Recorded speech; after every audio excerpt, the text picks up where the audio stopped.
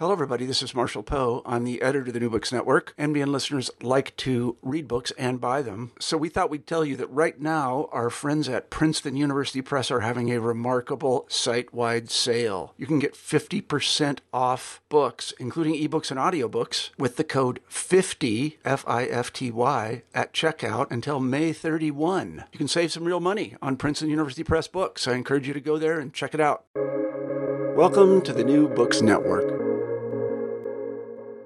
In a way, I think this also follows logically from the point I made right at the beginning about environmental humanities being committed to understanding environmental issues as inherently cultural and social. If we do that, one of the logical things that follows from that is that these, what we've called environmental issues, become important new sites for understanding and intervening in human lives. And so the question is, how might we respond to climate change or biodiversity loss, not only in a way that gets community buy-in, which obviously is important for practical reasons, but that is genuinely consultative, that's produced in more creative, dialogic ways, but that in working through might actually help to reconfigure historical and ongoing injustices within human communities.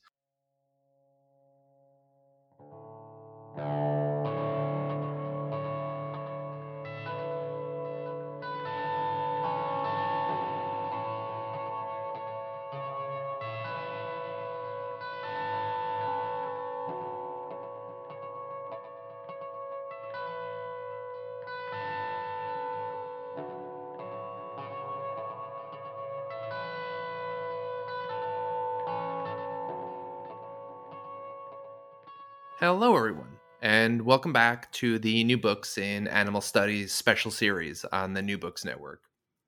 My name is Mark Malloy, and I'm the reviews editor at Make a Literary Magazine. The focus of my contribution to this Animal Studies special series will be animal rights. I'm talking today with Professor Thom van Dooren. Thom van Dooren is Associate Professor and Australian Research Council Future Fellow in the Department of Gender and Culture Studies and the Sydney Environment Institute at the University of Sydney, and a professor at the Oslo School of Environmental Humanities, University of Oslo. His research is based in the broad interdisciplinary field of the environmental humanities, with particular grounding in environmental philosophy, cultural studies, and science and technology studies. His research and writing focuses on some of the many philosophical, ethical, cultural, and political issues that arise in the context of species extinctions and human entanglements with threatened species and places. He is the author of Flightways, Life and Loss at the Edge of Extinction, and co-editor of Extinction Studies, Stories of Time, Death, and Generations, both published by Columbia University Press. With Deborah Bird Rose and Elizabeth Delauffry, he was the founding co-editor of the journal Environmental Humanities. Professor van Dooren's most recent book, and the book under discussion today, is 2019's The Wake of Crows, Living and Dying in Shared Worlds, published by Columbia University Press.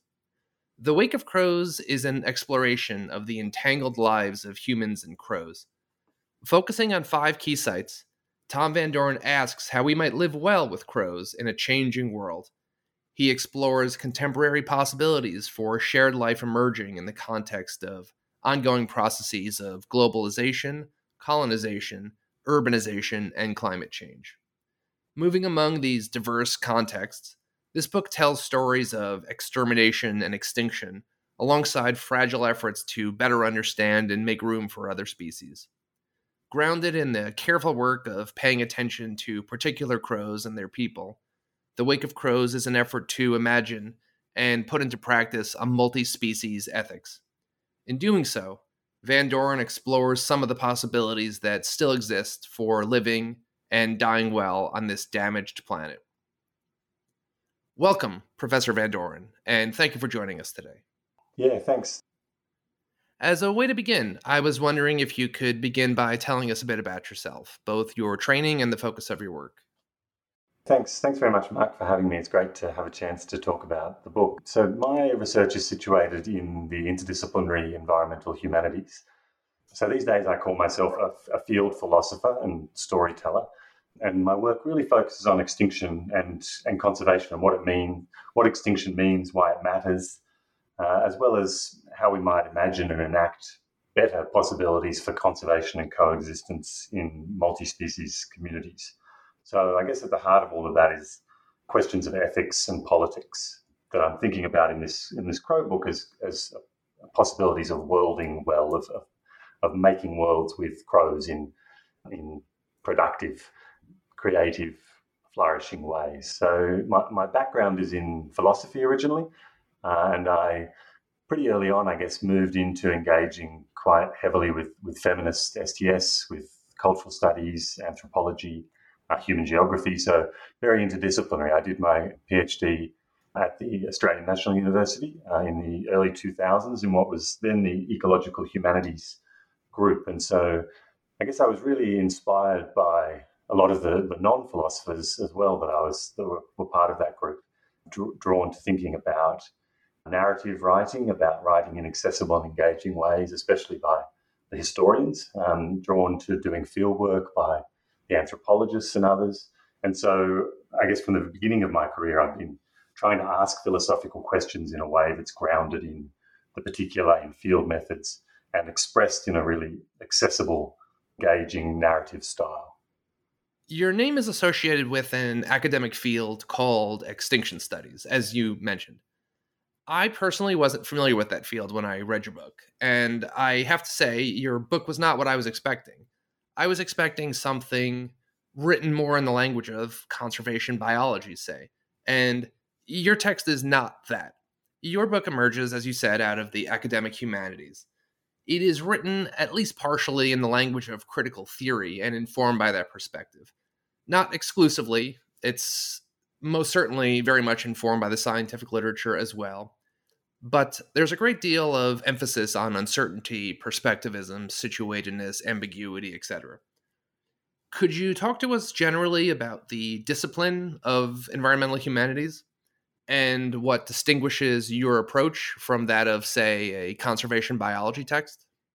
Yeah, great. Well, the environmental humanities is really an emerging field over the last 20 years or so. I mean, obviously, in many ways, it has deeper roots, but it's something that people have been talking about and actively trying to bring together for about 20 years. And so, at the heart of that field, I guess, is this question of what the humanities can contribute to better understanding and responding to our contemporary environmental challenges. So, a big part of the answer to the question that the field, I think, offers is that of breaking down the notion of an environmental challenge as something that is somehow separable from social, cultural, political systems. So it's an engagement with these environmental questions that is from the outset attentive to their social and cultural dimensions, to their complexity.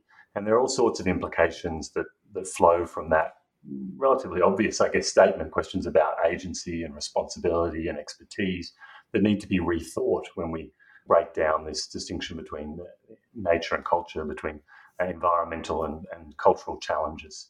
So environmental humanities, even after editing a journal in the field for many years, I feel unqualified to say exactly what it is. I think it's a field that's taking form in many different ways in different parts of the world. It's in some places really an umbrella for dialogue between people in philosophy and literature and history. In other places, and I think Australia is a key example of this, environmental humanities has been from the outset a much more explicitly interdisciplinary field, an effort to develop new kinds of methods and approaches for coming at environmental challenges that draw on a host of different disciplinary approaches. So yeah, The Wake of Crows is this kind of interdisciplinary environmental humanities book. It really is about exploring how humans and non-humans are tangled up and at stake in one another. So at the broadest level, I guess the book is an exploration of crow life in our present time, an effort to think about crows and what it means to live well with them in the context of extinction, of urbanization, colonization, globalization. And so crows are obviously a really charismatic bird that many of us are familiar with, and whether we like them or not, find them all over the place in forests, on farms, in cities, but also in tropical environments, deserts and subarctic regions. So they're everywhere, and they're often thought about as a group of species that have done really well out of this, what is often thought about as a human-dominated, human-transformed landscape. And that's certainly true of many corvids, but it's not true of others. There are a bunch of critically endangered crows that also feature in the book. So really what I was trying to do in this book is bring together some of those diverse crow stories, some of the critically endangered and the others that are thought about often as overabundant pests, some that are actively conserved and others that are actively targeted for eradication, to think about what these diverse crow stories offer us for thinking through our contemporary moment. And I do that in 5 different sites around the world, and in that way try to draw out these questions of ethics about what it means to live well with others on a changing planet. So to get us started on the book is exclusively focused on crows, and your previous book, Flightways: Life and Loss at the Edge of Extinction, was exclusively focused on birds as well. Why birds? And in this case, why crows specifically? Yeah, that's a great question. And I think the answer, sadly, is sort of more accidental than anything else. I started out working on plants actually in my PhD, but very quickly when I finished that work and started moving to thinking about extinction, the first species that I worked on was the Indian vultures. And so in doing that, I'm not a biologist by training, although I dropped out of biology a couple of times as an undergraduate.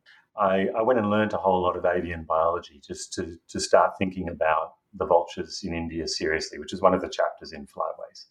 And it basically took me a really long time to learn the biology that I wanted to learn to be able to think with ornithologists about the vultures. And so the book that I had planned, which was going to look at trees and fungi and mammals and birds and all sorts of things, the book that I planned instead of Flightways became a book all about birds, basically because I felt I didn't have the time or the energy to go and learn about all of these diverse kingdoms of life. So I sort of fell into birds, and that doesn't mean I have always loved birds, and birds I think are fascinating to think with, and there's some of the animals that most of us encounter on a day-to-day basis. So it's sort of one of those more accidental things than anything else. But over the years, I guess, as I've learned more and more about them, as I've been working on birds mostly for the last 12 years, I've come to appreciate more and more about them. And I guess to get deeper and deeper into the ornithology communities, but also into fascination with avian ways of life. So in this case of the crow book, I guess I ended Flightways with the Hawaiian crows. I've always been fascinated by crows for a lot of reasons. Some of them are to do, as I note in the introduction to the book, with just their really responsive, intelligent, social ways of life that I think are an invitation into a watchful world. I think if we take crows seriously, as I say, it's really hard to maintain the kind of illusion of nature sitting quietly in the background. So that's part of the reason I got drawn to crows. But I guess for me, the philosophical value of focusing in on corvids in the way that I do in the wake of crows is that it gave me an opportunity to really slow down with this genus, to rather than moving from between a bunch of different birds that have, in many ways, very different ways of life, very different social and emotional and cognitive competencies. The corvids are a fascinating group of birds that share a lot of those cognitive skills across all of the diverse landscapes that they live in. And so by just focusing the book on them, I was able to I think, ask deeper questions about what it really means to live well with these particular birds, to draw out those ethological, behavioural dimensions of their way of life, and to really puzzle with them about what it is that crows are after, what kinds of worlds crows are trying to craft, and how we might do ethics, not just of crows or about crows, but ethics with crows. The reader of your book definitely gets a sense of the intelligence and the adaptability and just the all-around character of these birds. And I do think it makes sense in this book to stick with corvids, since the various corvid species share a decent amount in common. And so by sticking with corvids, what this allows is for you to look at similar birds across a diverse range of locations and situations and see how similar birds are responding to diverse environments and diverse challenges. Yeah, exactly. Yep. Thanks, Mark. Very well put. But mostly they're just intelligent and interesting, and you don't really need any more reason than that. No, that's true. I think it would be helpful now to give the listener a sense of the structure of your book, which will also give them a sense of your approach to the subject matter. The form your book takes encodes a lot of what you're trying to do in it. The book is comprised of 5 substantive chapters and 5 short vignettes. The vignettes draw from research in behavioral biology to shed light on various aspects of crow behavior and intelligence, but the real substance of your book is in the long chapters. Each long chapter takes place, as you noted, in a specific location: Brisbane, Australia; the Big Island, Hawaii; Rotterdam, the Netherlands; the Mojave Desert, the United States; and Rota, the Mariana Islands. In each case, we encounter crows and conflict among humans as to how to respond to the crows. And to me, your book is really more about this, the human politics around questions of how to deal with animals and endangered species. Could you talk to us briefly about the structure of your book? Why you took the approach you did of setting each chapter in a specific location, and what light that might shed on your general approach to crows and extinction studies? Yeah, sure. So I guess at the heart of the book is this effort to think with the particular. So, and that ties back to a lot of what we've already been speaking about, but doing a kind of field philosophy. So, not asking questions about living with crows in the abstract that are supposed to apply to all crows in all places, but really drawing out what the challenges and possibilities are for living with these crows in this place. So I don't know that the term case study is a particularly helpful one. I think it has too much of a sense of applying insights in interchangeable sites. And that's not really what I'm trying to do. Instead, I think about each of these 5 main sites in the book as worldings or storyings. So they're sites of emergent theorization through thick description. So they're particular places, obviously, that you've mentioned, but they're places that are still in process, where things are still being worked out for the most part. And so I understand my interventions as an effort to tell stories about these places that might in some way, even if in a very small way, play a part in shaping what becomes in these places. So yeah, each of the particular human crow encounters is absolutely matters for the book. It's not they can't be interchanged, I guess, with other kinds of places, but the particular approach to ethics that I'm developing and advocating for in each site emerges out of the complexity of shared lives there.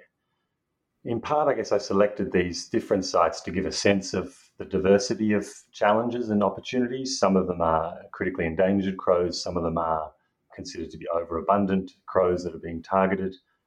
I also selected the different sites in an effort to take up particular philosophical questions, ethical questions. So each chapter has a keyword, and I guess that's a particularly important part of the structure of the book as well. So the 5 keywords for the book are community, inheritance, hospitality, recognition, and hope. And so in part, I chose these particular sites because I thought that they would be helpful for thinking through these particular terms. And in part, I chose the terms because they were helpful for thinking through these particular sites. So it was a kind of dialogical approach. But each of those 5 keywords is one that has a literature in biology, but also a literature in the humanities. And so my effort to do ethics in the book is to try and draw those biological and philosophical humanities literatures into conversation, and to do that in a particular site through field research and interviews. And in that way to really explore what light those concepts might shed on living well together, how a concept like hospitality might be stretched or redone when we bring together the literature on genetic inheritance with that of questions around cultural inheritance and tradition and community. And so bringing those into dialogue to think about multi-species communities, what that might enable. So I guess one of the key aspects of that, of thinking with these keywords, is an effort to ask, as I mentioned a moment ago, how might crows themselves do ethics? How do crows maybe hope or practice recognition or enact community in their own particular kinds of ways? And are those meaningful questions? And what might asking them allow us to see and do with others? So just to give an example, I guess in the Mariana Islands, the last chapter in the book focuses on that critically endangered island crow. And that was a case where some local Chamorro people told me about crows caching away almonds, so hiding almonds and coming back for them later. And that led me on to thinking and visiting actually some behavioural laboratories in Cambridge, where they were actually thinking with other corvids about this caching behaviour and thinking about what it reveals about how these birds make sense of the future. How they plan for the future, how they hide foods away and come back for them. And so that really interesting research in Cambridge has fleshed out this notion of prospective cognition, that corvids are amongst those animals that do have a sense of the future and that are working towards particular kinds of futures. And so taking that insight back to the Mariana Islands, that enabled me to think about hope in really different kinds of ways in the islands. So it's not just about human hopes at work in the islands, hopes for better livelihood and sovereignty and a whole lot of other things, but also about the way that crows themselves might be working towards particular futures in a way that we might think about as hopeful. So really engaging with that ethological literature through those keywords is, I guess, a key aspect of what I think is interesting about the book, what excited me about writing the book anyway. I think it was in the context of your writing on the provisioning behavior in the Rota Mariana Islands chapter that you ruminate on whether or not it's possible that these birds are aware of the fact that their populations are in decline, and if it's possible that they have some sense of the existential danger of their situation. You write, quote, "Might they notice and even mourn their own dwindling numbers, the deaths of their kin, the scarcity of a favorite food tree," end quote. It's a really moving passage in your book. I know that it's just speculation, but the very possibility that that could be real is moving and should motivate people to think seriously on this matter and what effect our behavior is having on sentient beings capable of love and sorrow and fear. So I found that just one of many powerful moments in your book. I was wondering next if you could talk us through a couple of the sites that your book focuses on. They're all fascinating, and we could cover any of them. But in trying to winnow the list down to two that were sort of representative and hit on important themes, I thought we could focus on the Hawaii and Rotterdam chapters.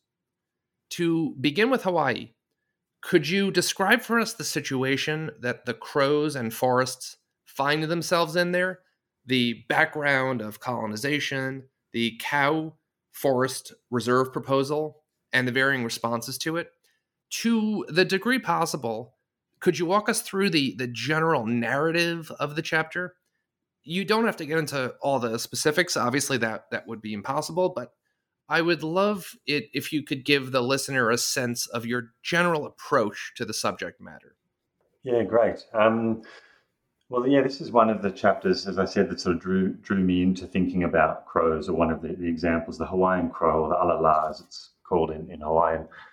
It's a critically endangered crow. There were only a handful of birds left in the early 2000s, and they were all brought into captivity. And so I've written about these birds before in a bunch of different places, and in this chapter, I really wanted to focus on their release, which was just starting to happen as I was finishing writing the chapter, and a lot of the work I did was really in the lead up, looking at the planning and the controversies over the planned release. And so, yeah, as you mentioned, the Ka'u Forest Reserve on the Big Island was at the time and the key site that people were talking about as a release site.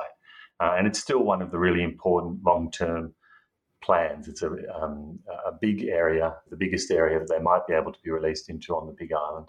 But doing that would require a big area of that forest reserve to be fenced, and for the pigs, especially within that area, to be killed. And that's really about restoring the forest that has become so degraded over the years by a whole range of different factors. But one of them is certainly the pigs and other ungulates who graze down the forest. So conservationists have wanted to do that, and there's been a lot of opposition, mostly from pig hunters, about basically removing a large area of land that they would no longer be able to hunt in. And so many of those hunters on the Big Island, especially in Kau, are Kanaka Maoli, they're native Hawaiian people. And so this discussion, this controversy really became bound up, as so many controversies over conservation and land in Hawaii are, for very good reasons, bound up with this history of colonization, with the ongoing mistrust of the federal government especially, but also the state government, and of their right to intervene in local people's lives, to manage the landscape. And in this case, their right to interrupt what is understood by many as a traditional cultural practice of pig hunting. So really the analysis in the chapter centres on inheritance as a way into thinking about these challenges, on the rich diversities, whether they are cultural diversities of traditional practices like hunting, Hawaiian language, but also the biological diversity of this place, of the crows themselves, but also the broader forest ecosystems that the crows are thought to have played a really important role in sustaining. So many birds have already been lost in Hawaii, and the alala is the largest remaining fruit and seed-eating bird, and so it's thought to play an important role in propagating endangered plant species. So keeping the alala in the forest, or getting them back into the forest, is thought to be really important for the whole ecosystem on some level as well. So there are a whole lot of these cultural and biological diversities at stake in this debate. And so coming at it through the lens of inheritance really, I think, opens up this question of what do we hold on to and what do we allow to slip away? And how do we take up those challenges in the context of ongoing extinction and also colonization? And so what does conservation as a multifaceted, always compromised work of inheritance look like? So I think that the chapter is, in a way, it's a nice example of the kind of field philosophy approach that's at the heart of a lot of my work. It's thinking with others as philosophers, people who I'm engaging with in the field, also thinking with crows and other non-humans, and taking their ideas seriously, trying to draw them into conceptual dialogue with philosophy and with other kinds of insights. So in the case of the Hawaiian crow, the alala, the Hanakialani Springer, who's a kapuna or elder, was for me really, well, she is integral to the chapter and the story that I'm trying to tell there.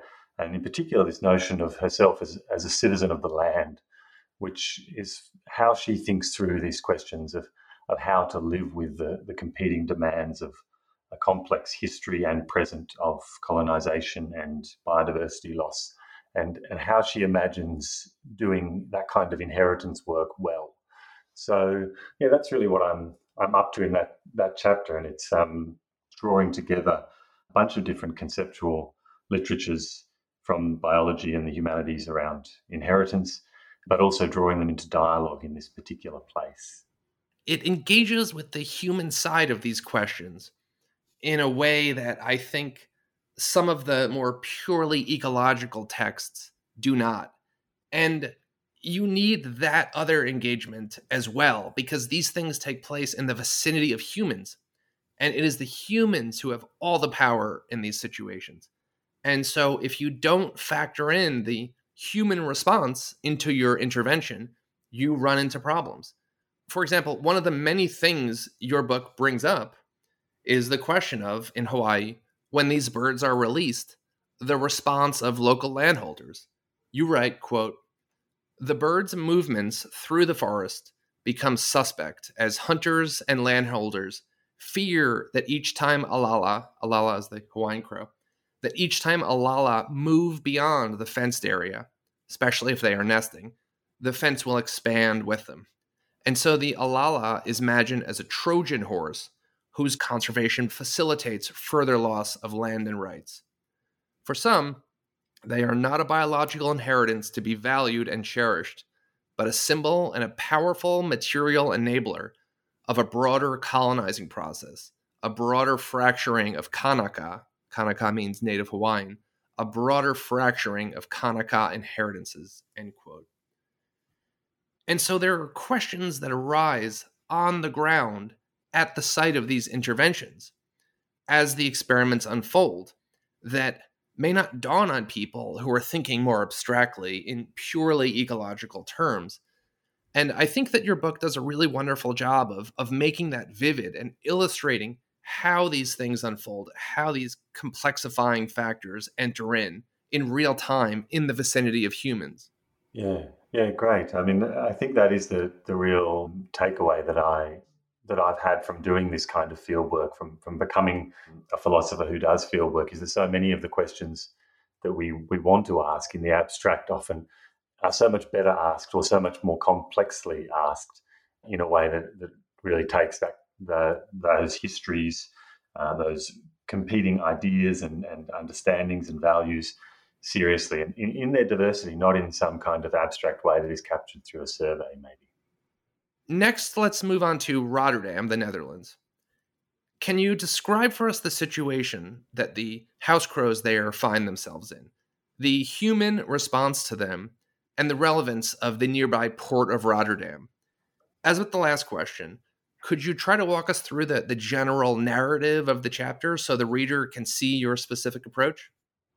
Yeah, so this chapter is about a handful of house crows living in the little town of Hoek van Holland in the Netherlands, who arrived in the mid 1990s. And most people thought when they arrived that they wouldn't survive the winters. They're not a crow that's normally found in these kinds of cold climates.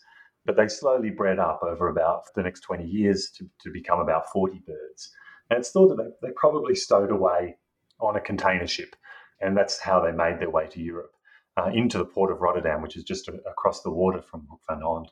Um, and Sorry to interrupt, but I get the impression from your book that that's not uncommon, that creatures fairly regularly accidentally repatriate, if I could use that term, and that's a significant part, in fact, of the movement of invasive species is accidentally on shipping liners. So not just individuals intentionally or perhaps surreptitiously transporting species across continents, but accidentally on shipping liners. So that's kind of baked into global trade.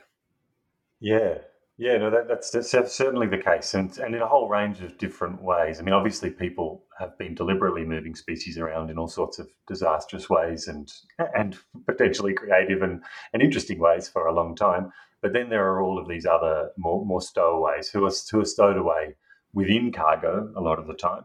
They can be stowed away within bilge water and things on ships, and that's certainly caused many issues around the world, or they can be like these crows who most likely just sort of would have flown around on the deck of the ship, most likely. These are big ships, and would have spent however many weeks or months riding around. And there's some suggestion, and I can't recall now if I go into this in the book, but there has been some suggestion that the birds might actually, crows in particular, might be fed, especially by some seafaring folks, especially from India, who see them as an emissary, a go-between with the dead, and so they are a respected bird. And so the fact that they might be being provisioned with a bit of food by some of the staff on these ships might enable them to travel around a bit more frequently with ships. But however it happened, they came, we think, to Europe, to the port of Rotterdam, which is Europe's largest port, on container ships. So it wasn't a deliberate introduction, and yet here they are. And so the chapter is really an effort to think about the decision and the subsequent efforts to eradicate these birds, which the Dutch government became worried that they might spread out across Europe potentially. They might become pests, they might displace other corvids and other birds altogether. So really, the analysis in the chapter centres on this site, on thinking about these birds in this place and trying to make sense of those worries that this tiny little group of birds might impact negatively on the environment, and how to make sense of that in the shadow of this massive port, which is, of course, not just about shipping. It's also one of the largest refinery and chemical production facilities in the world. And it's not only the current facility, but it's a space that's in the midst of a huge expansion to triple its capacity. So I guess it's visiting the site. And in this case, it was really, actually the physical presence of the port which I didn't realize went all the way, it was as big as it was, and went all the way to the coast, past Hoek van Holland, all the way along the river.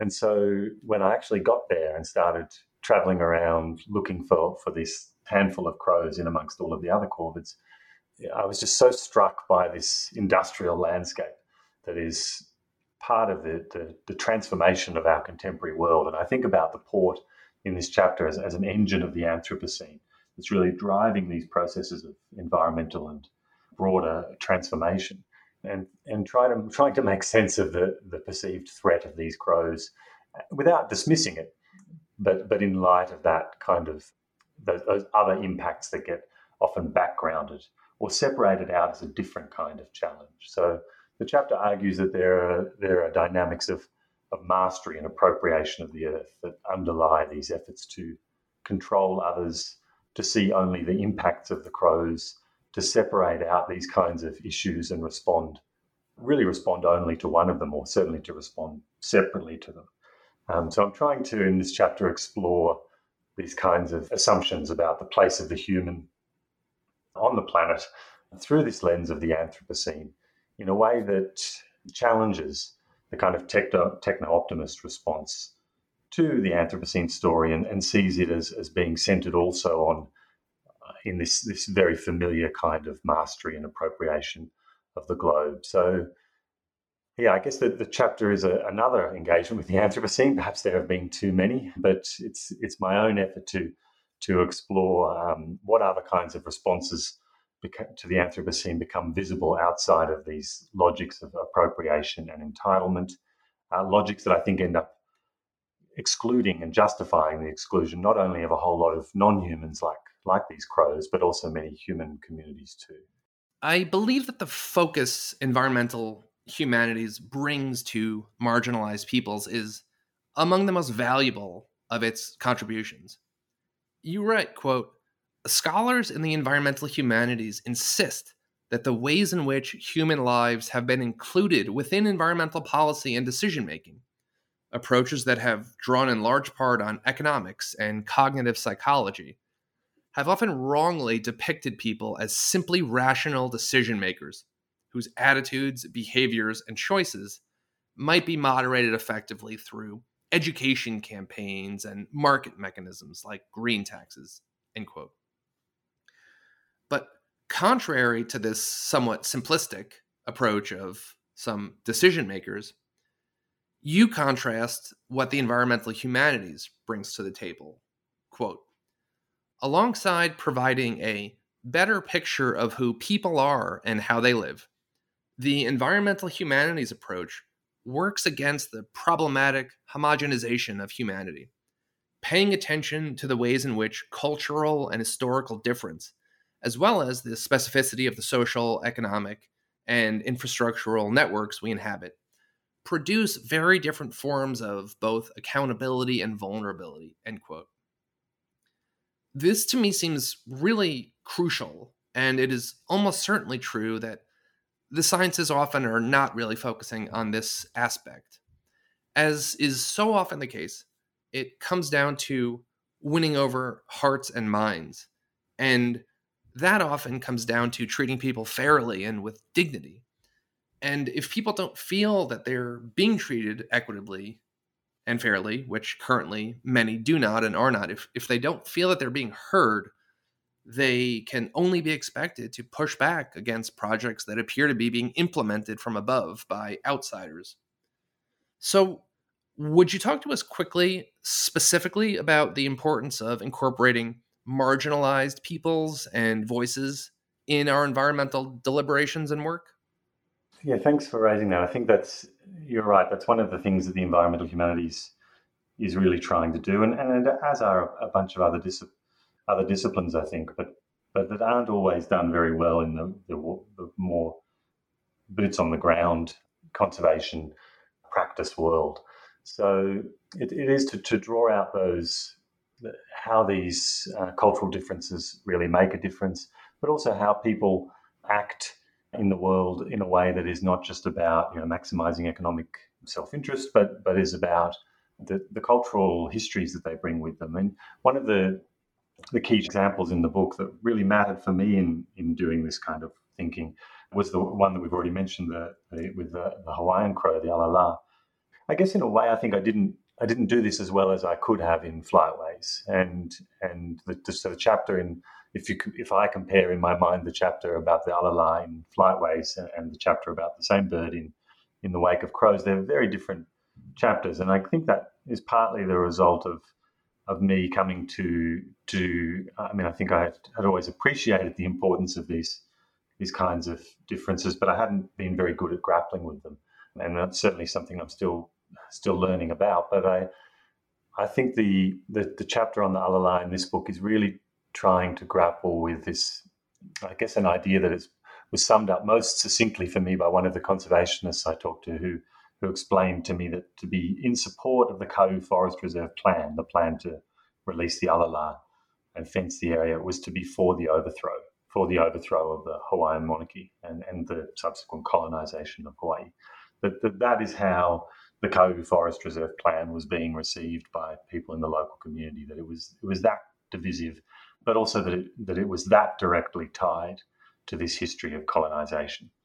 And I think that probably to anyone who's worked in Hawaii on environmental issues, that's a very obvious statement. And now that I've spent many more years working in Hawaii, I appreciate the obviousness of it. But at the time, being new to working in Hawaii, that really struck me that these things really couldn't be separated out at all, and that we really needed to grapple with that history and that ongoing reality of colonization in Hawaii to understand something like this conservation plan for the alala. That the people obviously come to these things with their own histories, their own inheritances. They bring those with them. They're also impacted so differently by not just the extinction, the loss of a species that might be, a kinship significant for their interspecies kinships, might be significant for their livelihoods, but they're also impacted on very differently by conservation efforts that might impact on livelihood or on traditional cultural practices. So really trying to tease out how these processes of extinction and colonization matter differently for local communities, how they're differently implicated, differently responsible, and what those kinds of thicker engagements with these stories might open up. That, I think, is really important work. And I think it's work the conservation community is being forced in some ways to get better at, but there's a lot of catching up to do. So in a way, I think this also follows logically from the point I made right at the beginning about environmental humanities being committed to understanding environmental issues as inherently cultural and social. If we do that, one of the logical things that follows from that is that these, what we've called environmental issues, become important new sites for understanding and intervening in human lives. And so the question is, how might we respond to climate change or biodiversity loss, not only in a way that gets community buy-in, which obviously is important for practical reasons, but that is genuinely consultative, that's produced in more sort of creative, dialogic ways, but that in working through might actually help to reconfigure historical and ongoing injustices within human communities. So by understanding these things as thoroughly tangled up with one another, they not only become more complex, they also become more interesting and powerful sites for intervening into what's possible. The situation on the ground is always going to be complex, but it's important that someone engages with that complexity. And I do think that often scientists are asking different questions, important questions that you yourself engage with in this book, but separate from engaging with the nuance and complexity of the specifics of each locality or individual habit or local human community. Humans are too powerful with too much destructive potential to be ignored in any animal intervention. The human component is simply a reality that has to be dealt with on the ground where these interventions are being staged, separately from broader ecological concerns. And I think it's important work that you're doing and that the environmental humanities are doing. And your book makes a good case of that. And I think conservationists would benefit from listening. I thought that we could end with you walking us through your vision of a multi-species ethics. You write, quote, "A multi-species ethics is one that takes seriously the fact that all life, including human life, occurs within fundamental and constitutive relationships with other kinds of beings, living and not. Paying attention to a multiplicity of worlds means recognizing that non-humans are not simply resources to be conserved or abandoned, inherited or cast aside on the basis of whether current generations of humans happen to want them around. Their own ongoing dramas, as well as those of the many other forms of life that have already made and might yet still make worlds with them, demand our respect and gratitude," end quote. Could you talk a bit more about this? What would a multi-species ethics look like? And perhaps, what steps do you think we could take to move in that direction?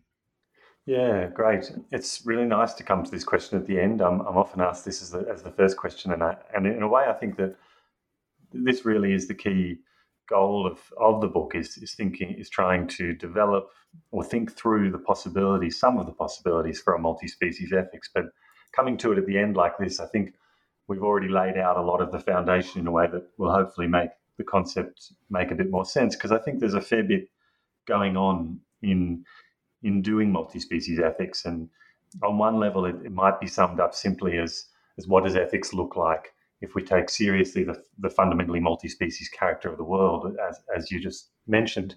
But what does it actually look like to take seriously the multi-species character of the world? What does that involve? And I think that's a big, difficult question. And so some of what we've covered already, I think, touches on that. So I'll try and just pull some of those threads together.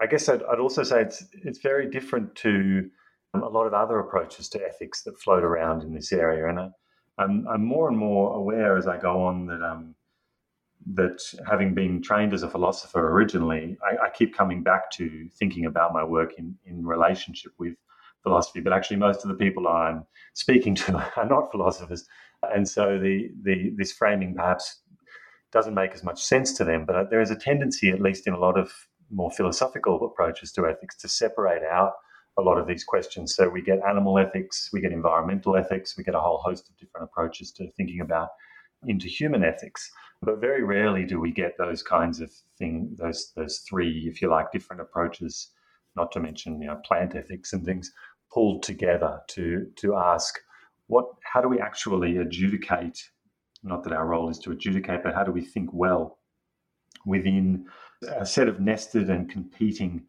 obligations. If we take seriously the fact that we might have, and I think we do have, obligations to treat other animals well, to hold on to species if we can, to acknowledge histories of colonization and to be mindful of people's livelihoods. And if we take all of those things seriously, and they're often in conflict with one another, what does ethics actually look like? And some people are now thinking about this, some of my colleagues at the University of Sydney and in other places, as questions of multi-species justice. I think about them as multi-species ethics, But I think it's largely the same kind of effort to grapple with those competing, if you like, often competing, some not always, agendas. And so the approach that I develop in this book is one that is inspired by work that's really foregrounded the violence of one-size-fits-all abstract ethical systems, and so is about, as we've talked about, is about a kind of emergent ethics that tries to respond to the thick particularity of the situation.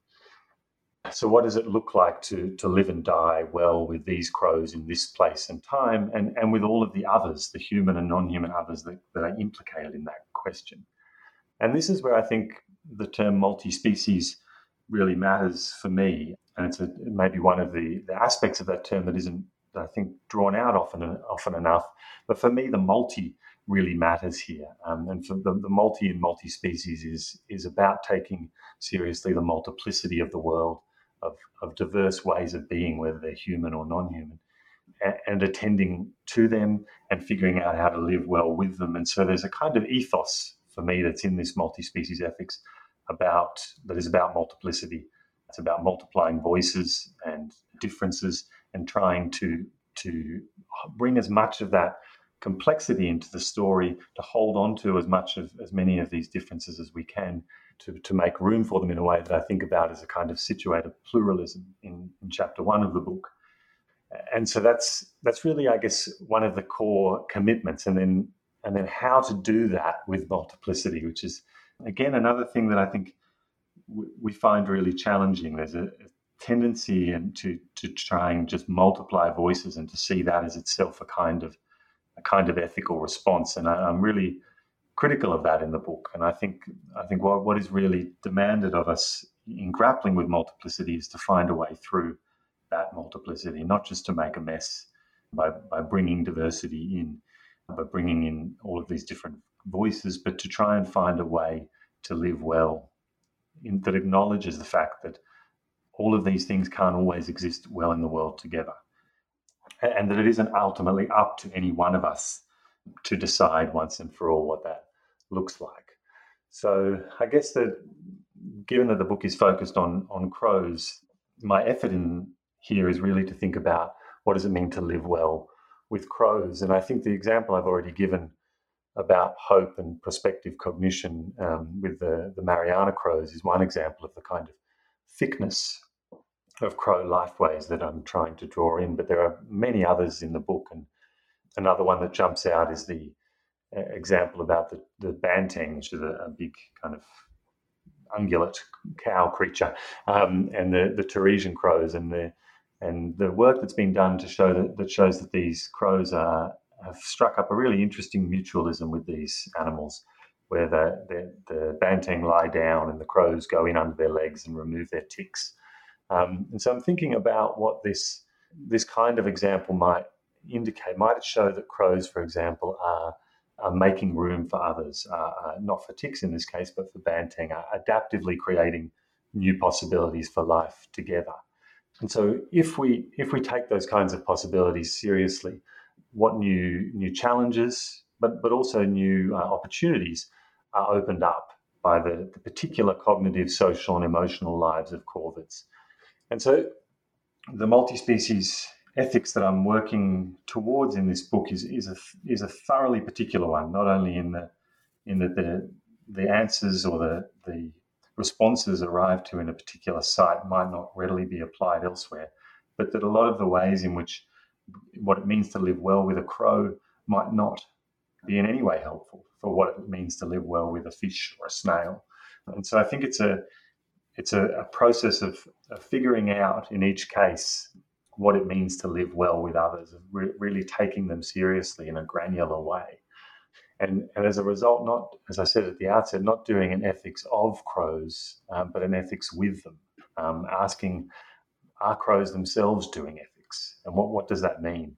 And so in the book, I take that question up as, are crows doing ethics, as a question of whether and in what ways crows are taking up the task more or less intentionally, thoughtfully, generously of making worlds with others. What kinds of worlds are they trying to make with others? And how might we be responsive to that?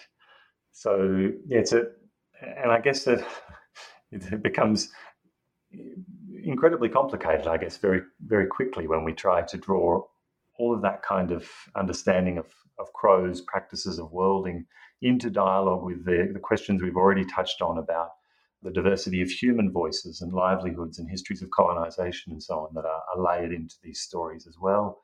And then another whole aspect of the story that we haven't really touched on are all of the other non-human lives that are drawn into these contestations. And in the book, there are a few central examples, but one of the key ones is the desert tortoises that I talk about in the Mojave Desert chapter, where these are tortoises that are potentially being partially driven to extinction by the ravens. So, of course, they are deeply implicated in these histories and stories as well. So, the multi-species approach to ethics is trying to hold all of that multiplicity in the frame, to do it justice in some way, and to muddle through, I guess, in a way that takes it all seriously and figures and makes a stand for some kinds of possibilities and not others, but makes a stand in a way that is, and this is, I guess, again, a central theme of the book, that is about an ongoing process of learning, of revision, of attending to others, where there aren't any final answers. There's just an effort to multiply perspectives on what will count as a better world for whom, while owning up to the fact that there's never a situation in which everyone wins, and yet actions still do have to be taken. So it's a kind of humble, engaged, ongoing, empirically rich, open-ended ethical process, and it's one that is, for all of those reasons, in my work at least, intimately tied to this practice of storytelling, of muddling through all of that complexity in a way that tries to do it justice and arrive at some very imperfect propositions for how we might go on together. One quick point that I would just like to highlight. One can imagine more global problems, and I don't mean global crossing the entire Earth.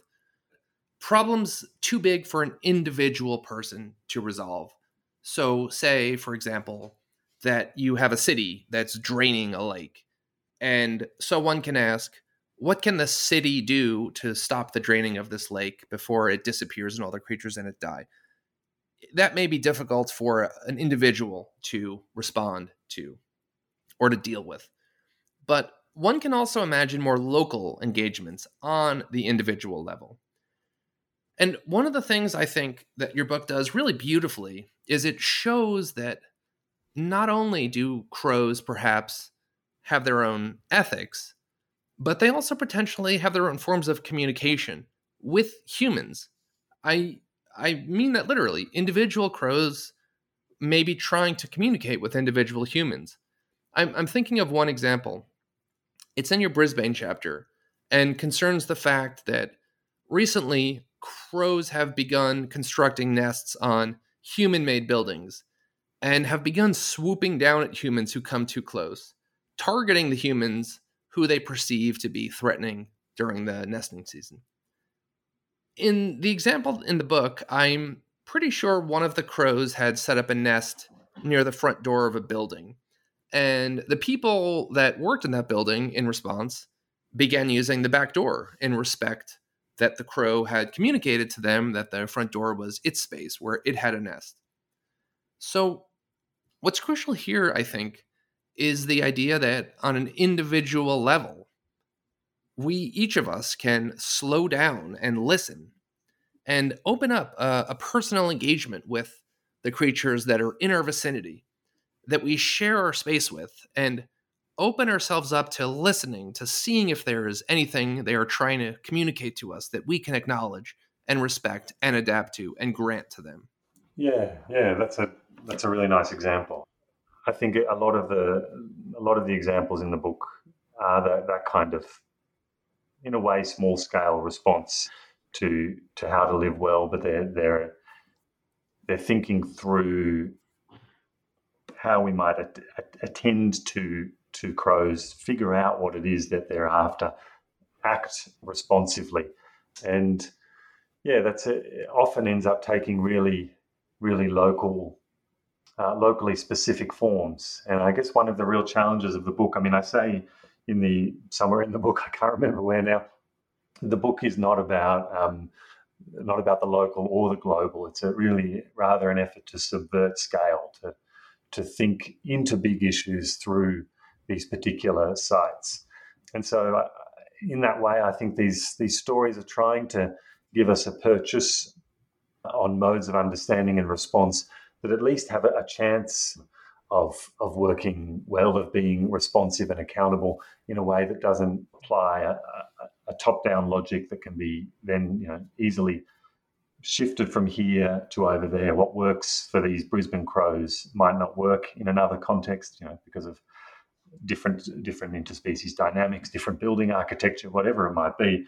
There are different challenges that arise here, and so the kind of ethics that I'm interested in is not not particular in the sense that it has nothing to say to anything else, but particular in the sense that it is mindful that translation and travel are always labour, that we have to ask the question about how this kind of approach might be helpful over here, or if it might be helpful over here, or if it might be helpful with this other kind of species, and then do the work of relentlessly, here I'm riffing on Haraway in much of the book, attending to the particular of asking what is different here, and what differences do those differences make.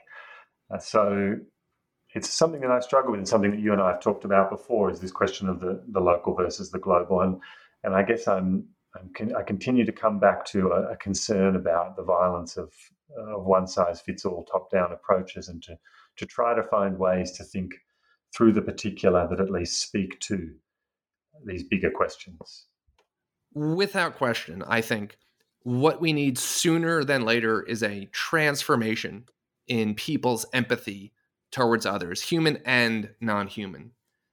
And I think one of the things that your book does is, in situating us in specific locations and in showing us multiple perspectives, is it opens up a space for that empathy.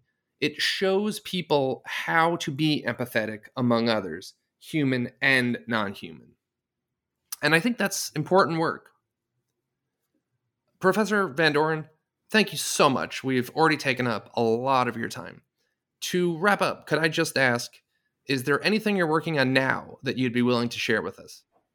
Yeah, so many things. So my challenge is actually finding time to work on each of the many things that I've committed to. But one of the things that I've been doing a lot more of lately is working on community storytelling projects. So I'm working on about 4 of those in different parts of the world at the moment, looking at issues from extinction to bushfires, and a development proposal around a dam, and another big one on urban wildlife interactions. And I guess try and create spaces for community members to tell their own stories in their own ways about their interactions with the environment. And part of my work in that is thinking through how to do that well, how to work with community voices and community stories in a way that might actually achieve effective change. And then I guess the other biggest thing that I'm just finishing work on now is another book, this one on the many endangered land snails of Hawaii. So back to Hawaii, but in this case, I guess zooming in even more and moving away from the birds to think about, well, there are many, many species of snails in Hawaii, but thinking about how they're tangled up again in these histories of colonization, militarism, and so on in the Hawaiian Islands, and telling those snail stories, this time in an effort to reach a much broader audience. So this is my first effort to write a book for a general readership. And really, I guess at the heart of the book is some themes that have been throughout a lot of my work over the last 10 years. But I guess the big central question is how might taking these particular snails again in this particular place seriously help us to rethink and to engage differently with our escalating global extinction crisis. In terms of the first thing you mentioned, the helping others tell their stories, there's a number of examples along those lines in your book that I really would have liked to have gotten to. One of them that I'll just mention is Trixie, the educator, who is teaching a classroom how to build birds' nests. But because crows only have their beak to work with, she only allows her students to use their thumb and index finger. Yeah. And there are a number of examples like this, individual local interventions that are really rewarding, and they show human engagement with the natural world around them. I would have loved to have gotten more of those wonderful stories into our discussion. The listener will have to read the book to hear them, but it really does sound like a wonderful project, and snails are amazing. So I'm definitely going to want to talk to you about that book when it's available. Great. Thank you, Mark. That's lovely. Professor Van Dooren, your book is a wonderful exploration of this important and fascinating field. Thank you so much for writing it and for your time and insights today. It has been such a pleasure speaking with you. Thanks, Mark. Same to you.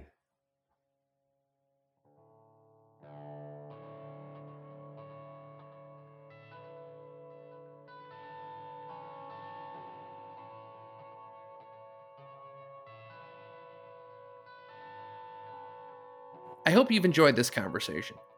I've been speaking with Professor Thom Van Dooren about his 2019 book, The Wake of Crows, Living and Dying in Shared Worlds. It's a wonderful book, a compassionate and empathetic book, a fascinating and delightful book, and an important one. I hope you'll consider reading it. The theme music for this episode, and for all my episodes, is composed and performed by Dan Lurch. I'm Mark Malloy, and you've been listening to the New Books in Animal Studies special series of the New Books Network. See you next time.